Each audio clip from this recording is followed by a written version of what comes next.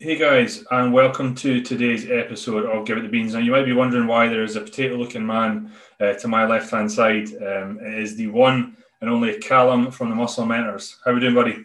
All right, mate. How are you? I'm very, very well. I had the pleasure of having Luke and James on in the past, I would say, couple of months. They've both said that their episodes will be far better than yours. So you've got a lot to live up to. A lot of expectation.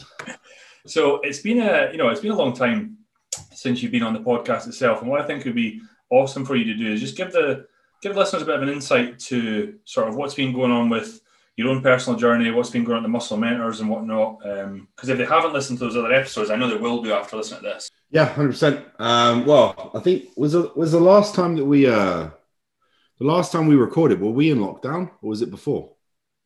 Ooh, that's a very good question. A lot has changed. I'm sure we spoke about my prep on it, so it might have been after, I think. So yeah, the common theme is that I guess that whenever we're in lockdown, you come on the podcast. Yeah. Finding time. No, look, everything's been fine this side, dude. I think the last time we would have been talking, I would have been in the midst of that push up, and now I've been. This will be the seventh week of me pulling down from where I peaked in that improvement phase. So this is 7 weeks into a cruise and 7 weeks into somewhat of a kind of a mini cut. Now, go on. This year was supposed to be a year where you're going to step on stage again, but I think everyone that watches this will probably follow you on Instagram and know that you pushed it back another year. So for the listeners that are dying to know why, I'm sure we all will know that you just want to fucking make improvements in this whole situation. But yeah. give listeners just an insight how your mindset changed. It wasn't so much like there was definitely an influence over COVID and the fact that it's going to be a busy year if these shows do go ahead from a coaching perspective, and there are a lot of really important preps this year that I want to nail with clients, but also just a reality that I haven't spent enough time at this weight holding this level of tissue for me to feel like it's gonna stay on in the process of getting all the way down. And I think I need another year of, where post prep that was a 200 pound to 300 pound push. Now it's going to be a 280 pound to whatever push in another year's time. And I think that in a year's time, that'll be a position where it's like, right, we can move into class one now and actually hold our own at the height I am and at the height you are. You know how long it takes for people will see, oh, fuck, he's 280 pound or he's 300 pound. But when you're 6'4", 300 pound can not even look like you have any muscle.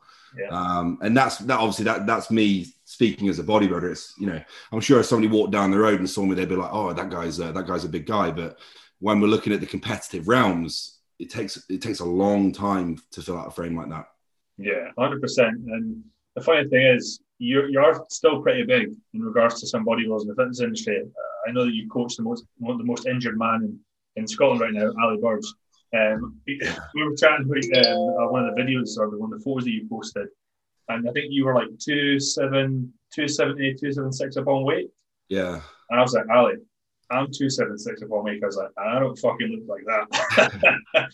So even though we're talking about weight, just in general, I think that you've made a huge, like a massive gain of tissue in from when you competed to now, and are a huge sort of inspiration to a lot of bodybuilders and aspiring coaches across the UK. And pleasure to have you back on board. I will, if I don't get into the question list, we'll be here for 2 hours. It's all right, mate. I think that this episode sort of links really, really well with last week's one with hypertrophy coaching, speaking about execution and kind of programming for Terence. I did one about designing a leg day, but I thought chat to the man with a plan about an off season, because it's not really an episode I've ever kind of done before. I know that perhaps your thought process has changed over the years on sort of off season, but if you were to take, let's just start with someone that's just competed if you're kind of thinking in your head, right, I know they want to compete again one day, maybe perhaps in the next sort of 1 to 2 years. Just talk us through your initial thought process, like from the minute they sort of step off stage, when it comes to like, right, we're going to bring up X, Y, and Z. Where does Calum's brain start? I think if it's if the goal is a lot of muscle, is a lot of new muscle, whether that's somebody advanced or somebody who's kind of quote unquote a beginner, every decision for the first 3, 4, 5, 6 months of that off season is gonna revolve around the ability to sustain progress.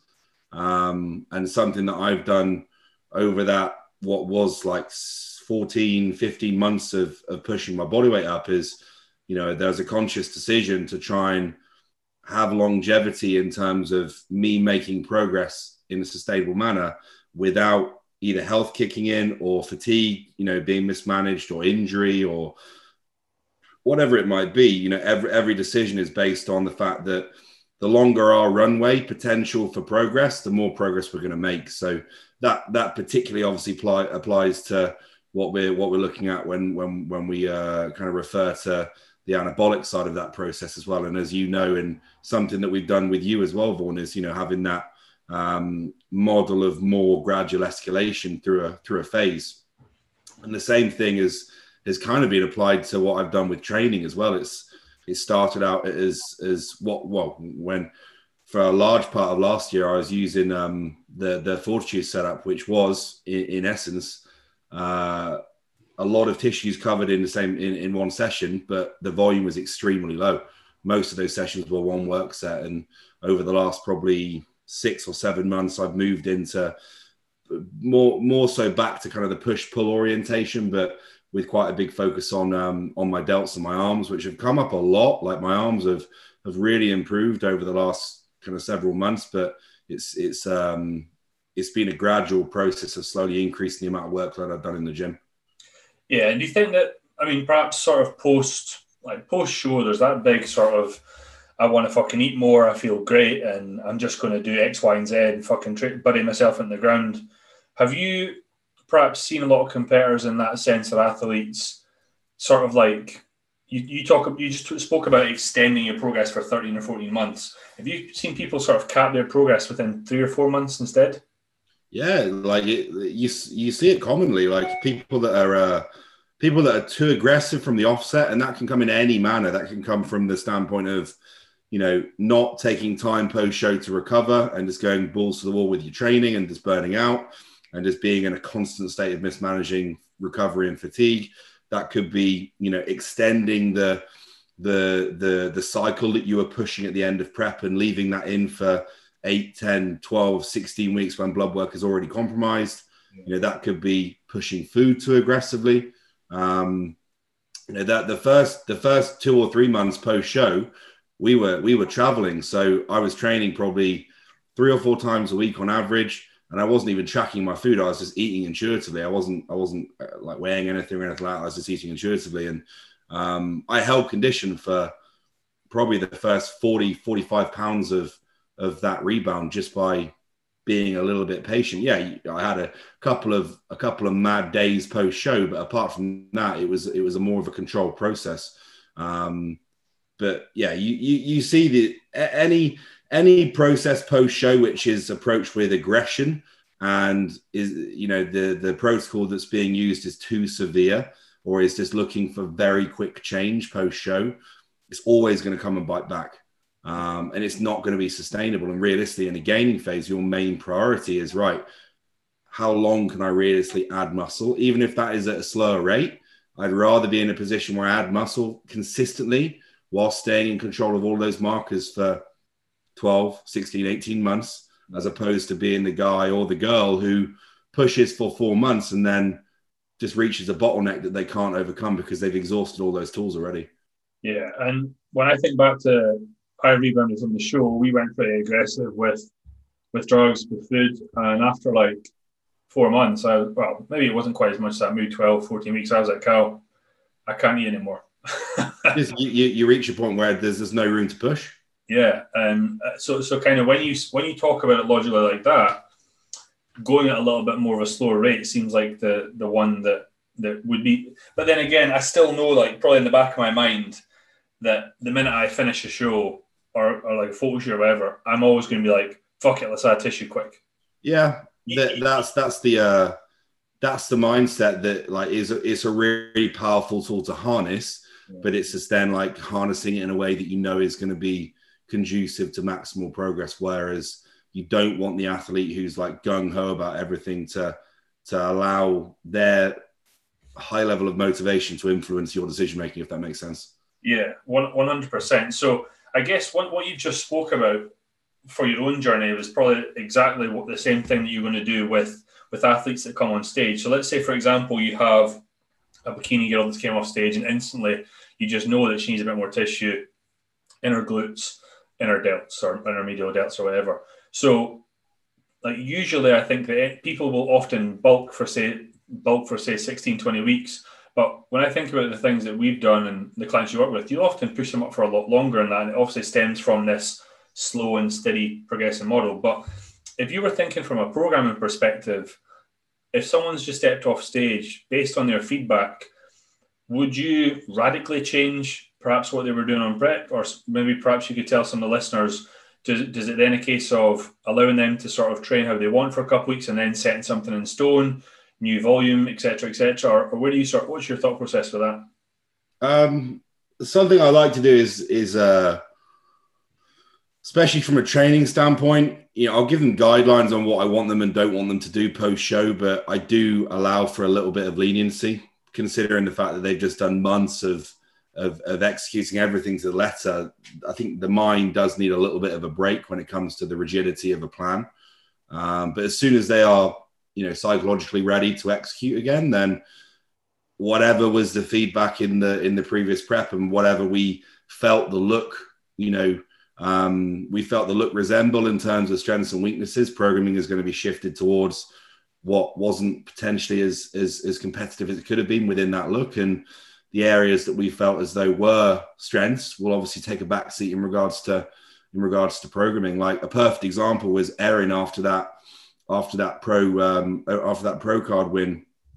And we knew her lower body, her quads specifically were obviously a massive strength within her physique, but her upper body was lagging significantly relative to her lower body, and also her glutes were lagging relatively consistently towards her quads as well. So, you know, I think in her programming post-show, she trained quads once every 2 weeks, and they still grew. But it's just the fact that the workload did not need to be there when we look at her physique as a whole and how she looked on stage relative to these pro girls that she would be competing again in kind of 18 months. Which she will be competing in this year. Those improvements have been made by prioritizing essentially the areas that we needed to bring up. So programming needs to reflect around, you know, a review of that physique, what was competitive, what wasn't, and then just basically formulate your decisions around that. Yeah, I like that whole sort of giving them a little bit of leeway, because I remember, when I started rebounding, it was literally the first lockdown, and yeah. I was like, I've got a place to train, and you just messaged me and you said, do more arms. And I was like, okay, I'll do it. But then my mentality was the whole, and we did strip it back, but I went from like doing a hack squat to supersetting preacher curls to then you know, just because I was like, you might as well because you've got all this energy. But I think that you live and you learn. And I guess that if I was to talk about volume, you actually, across the board, pulled mine down. When you started to kind of handle programming, and then it allowed me to get the strongest I'd ever been and not feel like a fucking sack of tatties up at almost 130 kilos. Yeah. Which, you know, a few years ago I would have said, no, I should be doing more. But again, what you've been able to do just sort of reaffirmed in my mind the whole actual low volume approach. Well, it works if you train hard enough. And yeah, I'd like to think that I do, I suppose. But yeah, so one thing I wanted to definitely ask you about, because some of the listeners were asking me about that, and I'll use it with my clients, is that when we both sort of prepped, and then in my off season, we ran like a dose escalation model with anabolics with a stack design, and that was the first time really I had ever thought of doing that. Maybe I'd done it sort of the previous off season, but I'd never done the whole like just add 50 milligrams here or whatever there. So in all, like, speaking in hypothetical, like for the listeners out there, like, could you just give them an idea of like the thought process behind that, how it helps, how it works? That'd be great.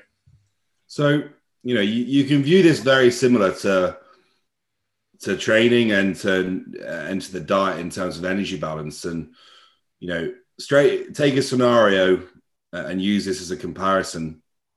Post show, you're eating, 2,800 calories or whatever, 2,800 calories. We know the end tolerance for your off season in 12 months time is going to be 5,500 calories. What you wouldn't do, you wouldn't go 2,800 calories and then you wouldn't the next week adjust them to 5,500. Yeah. Because in a gaining phase, in an improvement phase, I'm going to have a ballpark figure of what I want that total milligrams per week to be by the end of the phase that I feel as though is going to be required for them to make the progress they need to make. And that might change through the process based on how they respond, but we're going to have an idea. Now, if we've got, say, 12 months or 18 months, immediately post-show, we're going to drop into, for most people, we're going to drop into a cruise and we're going to try and get the most from the least. And I haven't always done that with people, but there'll be lessons learned within every single example of that. But realistically, health is in a compromised position post-prep. We're going to drop into a physiological range and have a bit of a clearance phase in regards to improving blood work, and also the fact that realistically, physiology is going to be really responsive regardless of anabolics being low, even in a physiological range of hormone use post-show, because we're going to be able to capitalize on food and recovery and less fatigue. Now, when you look at this dose escalation, it's the same as why you wouldn't max out off-season calories in a couple of weeks. When we're looking at escalating anabolics, we know that every increment we make is pushing us a little bit further to making the progress we need to make, or is sustaining the progress that we need to make without reaching these bottlenecks. And that's not only in terms of training progression and the ability to drive more tissue on and drive protein accretion from increasing and escalating these anabolics, but it's also from the standpoint of maximizing and sustaining your health through that process. So, at the end of an off season, the end of this push, I finished on 350 milligrams of test, 1,000 milligrams of primo, and 100 milligrams of tren a week. But I started on 300 milligrams of test and 100 milligrams of primo. So put that into perspective, that's been nearly 16 months of progression, but we've slowly escalated over to that end use. Now, I've had consults where people have entered off-season phases and started week one of their off-season at the end doses that they finished on. So they haven't escalated that at all. They've just started at 1.5 grams and they finished in 20 weeks at 1.5 grams. But we've got to appreciate the fact that if you've come from a physiological range, or even if you're not in a physiological range, if you're taking 250 milligrams of test a week, if I take your test to 300 milligrams and increase by 50 milligrams, there is going to be a response relative to that dose. And there's going to be a novel response relative to that dose. And every time we increment that total milligram per week, we're going to get a response. So every time we feel as though we need to creep a little bit more in, just like we'd add calories to the diet to overcome these bottlenecks, we're approaching it in the same manner when it comes to anabolics. And every time you repeat that, yes, the more lean tissue you hold and the higher you're starting in terms of the requirements from an anabolics perspective. So say, for example, in this next push for me, I'm going to start on more than I did last time, but it's still going to be the same principle. Does that make sense? Yeah, 100%. I think that I really noticed, like in regards to the feedback, both on prep and then when we were in the off season, I remember sending you an email saying, "Hey man, like strength's taking a little bit of everything's feeling heavy this week. I think we need to have a little bump up for next week to then get that." We had a little bump up next week, all numbers absolutely fine. And I guess that sort of again reaffirmed in my mind about, I said, well, we just put it up by 50 or say 100. And pretty much straight away within a 7K, call it 10, 12 day period, see an increase in strength. Now, you could call that maybe perhaps that was more sort of mental because you're thinking you're on more gear or whatnot, but I noticed that same thing in prep, and what it allowed me to do, the whole prep was just get stronger. Yeah. Which was class. And I think that going into an off season where you're trying to hit, like before this year, after our last show, I had never been above 120 kilos. Never ever. And then now I feel relatively okay walking about at like 129. Yeah. Because of those sort of simple methodologies. And as you said, putting into practice has been class. And I just look at it like you always say, it's just another tool in the toolbox. Mm. You know, and if perhaps if you've pushed food as much as you can, someone can't eat a bit more, that's at a reasonable range, then that's obviously an option you could push, not to extend necessarily a game phase, but perhaps just to tweak, to eke out a little more strength, right? Yeah. Yeah, so fantastic. Thank you for explaining that, because I was getting a lot of people, not a lot of questions, but I'll use a similar sort of model with clients as well, and they all come back and say, "Oh, well, why do we do that?" And I'm always like, "Well, do it, and then you'll see." But if we kind of keep on the sort of theme of an off season, let's say, for example, you've taken an athlete off stage, you're now sort of, say, 4 months in to a gaining phase. When it comes to the response that you've seen from that individual, if you think that perhaps a body part it's responded, but not kind of quite in the way you would want. For example, let's say the glutes, right? As an example, would your initial thought process to be simply hammer home execution? Would it be change the split? Would it be change the exercises? Would it be perhaps push volume, pull it back? What would you start with? The first thing we've got to do before we do anything else is how they're approaching those sets and execution, because, you know, you can make the argument that, right, the split needs to change, or they need more workload, they need to add more volume, they need to increase frequency. But if the execution is poor, none of those things will work, because you can't just throw the kitchen sink at it and expect it to work when it didn't work before. Yeah. So the biggest thing for us is, in order for us to earn the right to add more volume or increase frequency or, you know, increase intensity, whatever that might be, we need to first put them in a position where they actually can have the capacity to generate tension and hold that tension through those sets and just maximize their ability to execute those movements. Now, exercise selection is going to be a big thing as well. And obviously picking movement patterns that are going to both complement them as an individual, but also make sense within the programming as a whole in terms of what challenges you're selecting. But, you know, you can use as much volume as you want, but if you're not standardizing and maximizing the ability to execute those movements, it's, you know, it's making a difference because the stimulus is still poor. Yeah. And that was something that Joe hammered home in a couple of podcasts ago, was just that he continued to go on about execution. Because I was asking him about Terence's off season and if he had a sticking point, what he would do. And he just came back. He always came back to execution. So it's great to see yourself. Obviously, he's in America, you're in the UK, like hammering home that same point. Do you think that if there was a common fault perhaps in someone's off season, would it be a case of they think something's not working, so they then just chop and change the program to something else, when in reality they should have just fucking videoed their set, sent you it, or, you know, got someone to review it, and maybe perhaps I would have sorted it? Yeah, like it's like, regardless of how a program's packaged across the week or across the rotation, you know, it's ultimately your ability to apply what's on paper that's going to make the difference. It's not necessarily what's on paper. Like you can execute, even if it's relatively poor programming, if execution is bang on, they're still going to get a good training response. Whereas if it's poor programming and their execution is poor, nothing's going to happen. They're going to be spinning their wheels. So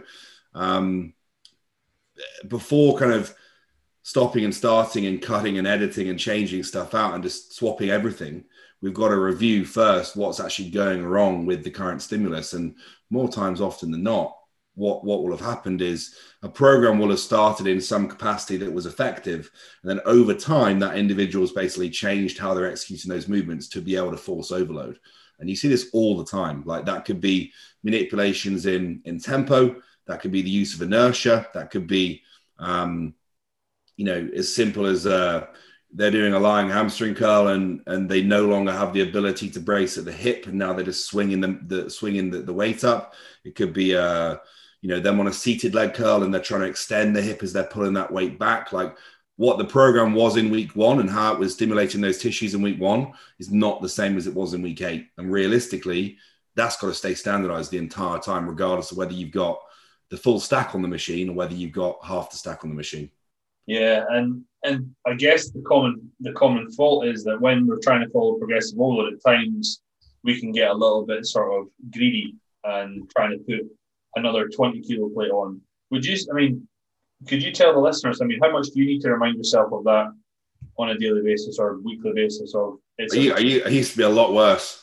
I used to be a lot worse. I think one of the biggest things, dude, and it sounds so silly, but one of the biggest things that gets in people's heads is, I think a lot of coaches have this and a lot of bodybuilders that are spending a lot of time on social media. It's the social recognition that you get from posting ridiculous stuff. Yeah. And they'll see JP do it, and they'll see, you know, whoever online do it, and they'll be like, oh, you know, this is cool. I want to do that. And they'll replicate the same stuff in their own training. But once you start chasing those numbers and that type of set in your head, you're just going to have that egotistical voice in the back of your head saying, no, don't add 2.5 kilos, add another 20 plate either side. And if we make those decisions over and over again, you're basically thieving progress from yourself, because you know that it will be impossible to standardize how you're doing that exercise by progressing it that quickly. Like we've had a banded rack deadlift in our programming prior to Boris not letting me go to the gym. And like I was probably on the same load for 4 or 5 weeks, just adding reps to that set. And it's just one single set. So it would have literally started at 5 reps on the first time we did it, moved that all the way up to a 10. And then it'll be like, right, a biscuit either side, do it again. And I'll just be micro adjusting that, because the level of fatigue relative to stimulus that I'm getting from that exercise, like I can't jump increments like that. It's impossible. And if I did, my execution would just would be completely different to when I did it the first week. Yeah. So it's just being patient. The ability to be patient is a massive thing. And we've just got to appreciate the fact that you don't need to make these huge jumps in progression to just string together productive week after productive week. Yeah, it's kind of buying into the process that over time, a biscuit will end up, it'll end up becoming a wagon wheel. That's what I was calling it. Yeah. Right? Yeah, enough of them. Eventually it's going to be a 20 kilo plate. And yeah. I actually, just before Nicola Sturgeon shut the gyms up here, not Boris, but I bought the fractional plates from Loco, just because I remember emailing you saying, Cal, RDLs just feel fucking heavy. But micro-loading it and adding actually 1 kilo at a time, it was easy enough to keep form standardized. But I think the Vaughn of a couple of years ago would have just been like, fuck it. and it would have not let that happen. So yeah, I would have as well, mate. Back in the M10 days when we were doing those safety bar squats, that would have been it's either a plate or you don't add any more weight. I still remember doing the hack squat. I think we banned it from the bottom. Yeah. You were going to be doing the full stack, as many 20 plates you get on your side, and you were just like, oh, you can do it as well. I was like, fucking right, I've travelled 6 hours here. I remember doing the first one, and it felt like I was pressing I was an elephant on my back. I'm sure you bullied me into doing 5, at least. But you're 100% right. I think that the more you do this, the more you realise that you have to be patient, and that I think being patient actually pays off in time. I wish I'd had that patience a few years ago. Yeah. But at the same time, I actually wish I would have trained my arms a few years ago as well. Yeah. Look as shit as they do now compared to my quads. When you were saying there, when we take Erin, you've just got thick quads, I'm sitting there going, this sounds exactly like me. But anyway, going off on a bit of a tangent here. One thing that you've seen from myself, or I've experienced, I've never experienced it until sort of last year, you probably see it from athletes all the time, is an inability to get more food in. Yeah. And I understand that this can come from, well, for me, it was a lot of stress, but for some people, it might perhaps be that you're just seeing quite high fasted blood glucose levels, maybe perhaps obviously the pancreas isn't producing enough insulin to deal with the quantity of food that's going in. So before I tell the listeners kind of the strategy that we use, I'd like to give you the opportunity to just say, right, when a client comes to you that's saying, you know what, like in your head, you're looking at them going, fucking hell, we could easily add another 20 pounds, and they're just can't get more food in. Where do you go with that? You you can't expect to hammer home that kind of anabolic.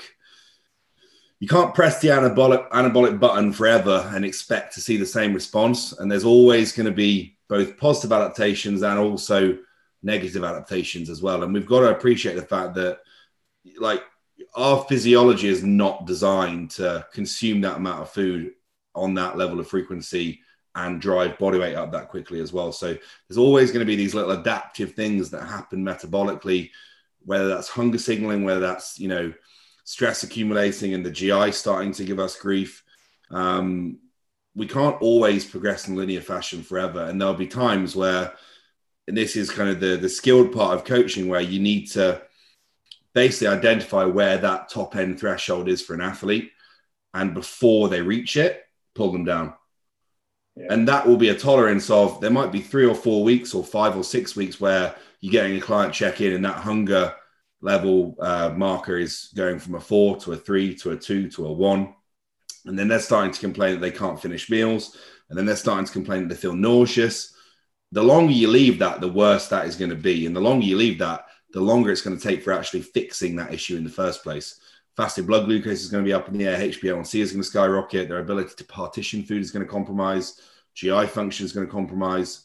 You just can't eat. And when you can't eat, you can't progress. So there comes a time where you just need to reset. And it's just like we've done with you now. And I did the same thing with Ali a few weeks ago. Yet another thing that's broken is his appetite's broken. First it was his back, then it was his shoulder, then it was his knee. There's one more thing that's broken. But just resetting. And that could be pulling down to maintenance, or what you think is maintenance. That could just be pulling food down significantly into a ballpark range that you feel is appropriate. And the big thing there is pulling total food volume down, so there's less food being pushed through the GI, lowering protein a little bit to just reduce the stress in the GI in general, and just giving them an opportunity to regain appetite. And then when you've regained that ability to respond and to have consistent hunger signalings and to be able to get food down and to be able to, you know, maintain a lower stress state, then it's essentially like a little bit of a rebound pushing back up. Yeah. And what I found not quite funny, just quite interesting, was that post-show, we ended up pushing my food. I think we ended at like 850 carb, 1400 fat, or something like that. And it was at that point my appetite was like, no, food's done. And then this time around, the tail end of December, I was only at maybe 650 carb, well, 700 if you include the cyclodextrin. And to see the difference was huge. But yeah, one thing obviously I didn't take into consideration at the time was it was stressful trying to get a wedding organised when they're speaking at the talk of another lockdown happening. And that kind of, again, and everything that you guys preached as muscle mentors over the years about stress and whatnot, I never had seen that impacting my appetite, but it did. How often do you see that with other guys and girls? Very, very common. It's probably normally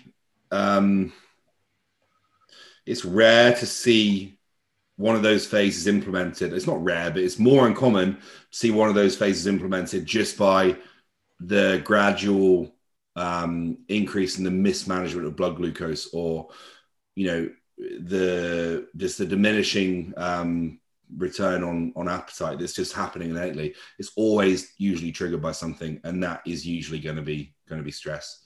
And we know obviously stress, and we look at that autonomic nervous system. We look at the vagus nerve, that 10th cranial nerve that is kind of governing this flip between the parasympathetic and sympathetic states. When that vagal tone decreases and when we're in this more sympathetic dominant state, more stress state, so to speak, we know that there is a suppression in the secretion of these gastric acids and enzymes. There's a reduction in saliva production. Saliva obviously, you know, hosts a lot of those pancreatic enzymes that break down food. So in a high stress state, not only are we compromised in regards to actually breaking down and assimilating food, but we're also compromised when it comes to hunger signaling as well. And 9 times out of 10, high stress equates to low hunger. And that's, you know, it's probably a relatively innate thing in humans that when we are stressed, we're not thinking about food, we're thinking about dealing with the stress in the first place, in that fight or flight state. And you see that all the time. And what was, again, what sort of reaffirmed in my mind was the minute that I came, like, the minute that I went on, so if you're listening out there, I got to the point where I was physically retching at the end of each meal, went on my honeymoon, went to pretty much paradise and was fine and ate everything. And then came back, and as I came back, you dropped my food to, I'd say fairly low, like non-train day fairly low. And after like a week, I was like, Cal, I'm fucking starving. Yeah. So to see how much, well, one, being in a de-stressed or, de-stressed environment state, as well as even a week or two on lower food, literally it came back like that. That's not to say if you would speak to Rona today, eat my post-workout meal, it didn't take me a bit longer, but at the same time, it's still back. So really, really cool tool. I just wanted you to share that for the listeners out there. Maybe perhaps they're doing their own off-season, because a lot of people get in this mindset of, I'm gaining or I'm cutting, I'm gaining, I'm cutting. They're not thinking about, well, maybe I still have 3 months left of this gaining phase, but I want to reset my appetite so I could get there. Yeah. Because let's face it, if you think that they've got another 10 pounds to put on, you're not going to be able to put that on them without pushing more food up, right? Absolutely. Yeah, absolutely. So moving on, I think I've asked you this already. I asked you what the most common mistake was for an off-season, but I guess we touched on perhaps the chasing load. But is there anything else when it comes to an off-season that you think perhaps you'll see people commonly do? We mentioned that it's the going on social media, it's the seeing someone do a lift and I want to do that. Is there anything else that you see that what you think, maybe something you're not thought of that people do that maybe stunts their progress or their total development? I think training-wise, in terms of the actual stimulus, biting off more than they can chew, especially when intensity starts to increase, so just doing too much and changing programming too often as well. Like one thing that I've done for the last, and I feel this is a period of time over the last 8 months where I've probably made the most progress I ever have done in my entire life. And I've had the least amount of variation in my programming ever. Yeah. And, I've run the split that we ran in lockdown, and I've run this split for the last six or so months. And those sessions have rarely ever changed. They've probably been the same movement patterns with very similar volume, depending on, and I auto-regulate that as well, but same movement patterns, getting stuck into progressing those same movement patterns and not stopping and starting and changing and switching, which I've been really guilty of in the past. But it's something that I made a concerted effort to not do, just because I wanted to standardize my ability to approach that phase with some form of kind of model of progression that would just be predictable, as opposed to, 1 week I'm doing an incline barbell press, the next week I'm doing a dumbbell press, the next week I'm doing a machine press. Yes, it's a stimulus on the pec, and it might be even a stimulus on the same fibers, but it's just very hard to standardize that progression over an entire training cycle. And I've literally just picked the biggest bang for buck movements that I know would suit my structure, offer good alignment and allow me to generate as much intensity as possible, and just stuck with them for as long as I could. Yeah, that's perfect. Now, for someone out there who's listening that maybe perhaps doesn't know what auto-regulating your volume means, could you just go into a little more detail for someone that's just kind of been confused by that statement? So it's the ability to adjust your training on a day-to-day or a week-to-week basis, more so in terms of the amount of workload you have in a session relative to how you perceive recovery and fatigue moving into that day or week. So, if I've had to work for 2 extra hours in the evening and I've not gone to bed until 11:30 p.m. and then I've woken up at 6, and I know that I wake up a bit groggy, I've gone to bed an hour and a half later than I normally do, or I might have missed that first meal, or I might have not been able to take enough fluid on board. I know that those variables will hinder my ability to not only perform in that session, but also recover from it as well. And taking that feedback on board, I'd then potentially tweak what the plan was for that day based on the situation I was in for that given moment. So I might go, right, that safety bar squat actually had 2 sets, but today I'm only going to do the higher rep set, or I'm only going to do the top set, and I'm going to leave the back off set. And then there'll be some days where I've slept perfectly and I feel great, and it's like, actually, I'm going to do 2 sets today and I'm going to get them done. Yeah. Is it ever like, because I bet there is, right? I I try and approach everything logically, right? But I assume that there's still those moments when it doesn't matter if like, so the scenario I'm going to give you is that I got back from our honeymoon on the Monday, and on the Tuesday I was like, I'll go in, I'll take the load down a little bit, and I'll get some sets done. However, the gym's ready to shut, so I went, fuck it, let's put a PB on, right? Yeah. Do you still have those moments where you go into that session knowing, yeah, I'm not gonna do it, but then when you're there, you just go, fuck it, and you do the 2 sets or you do the extra reps, maybe perhaps without thinking. Like if it's that's that whole saying, if it's there, take it. You know, if you're warming up to that, if you go into the gym and you're a bit groggy, and sometimes this does happen, like, and then you start doing those feeder sets, you put some music on, you know, you drink a coffee or what, you put your favorite playlist on, whatever it might be, and those warm up sets are like, bloody hell, this is moving nicely. Yeah. You know it's on, and then take it. But it's the sessions where you're warming up and everything feels heavy and your lower back's a bit stiff or your hips a little bit locked up and you're like, fucking hell, this doesn't feel good. Like, that's the session where you've got to box that decision off to just play the smart move instead of saying, no, I've got 2 sets on paper, I must do 2 sets. You know, those are the situations where you'll do that second set and something will ping, something will pop. You know, it's a risk that it's not necessarily worth it when you look at calculated risk and auto-regulation. Yeah. And I think that probably becomes more important the heavier that you become, right? Yeah, 100%. So with you being in your off season pushing 300 pounds, like if someone's listening to this and they haven't seen you do the likes of an RDL, you know, if you're holding, I think that you're doing like 260 on that, maybe plus. If you're going at that movement and you're off your mark, you know, on any given day, something could ping. But whereas if someone maybe perhaps is shifting 60 kilos, 80 kilos, 90 kilos, the sort of the risk versus reward is a little bit different to yourself.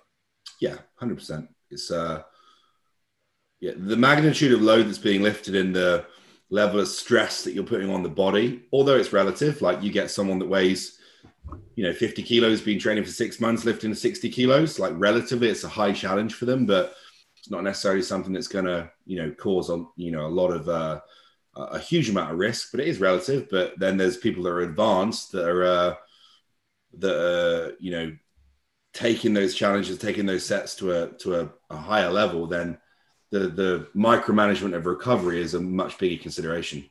Yeah, I would guess what I would probably say, if there was one flaw within my own sort of training, it would be that if it's on paper, I got 6 last week, fucking get 7 this week, doesn't matter if I'm tired.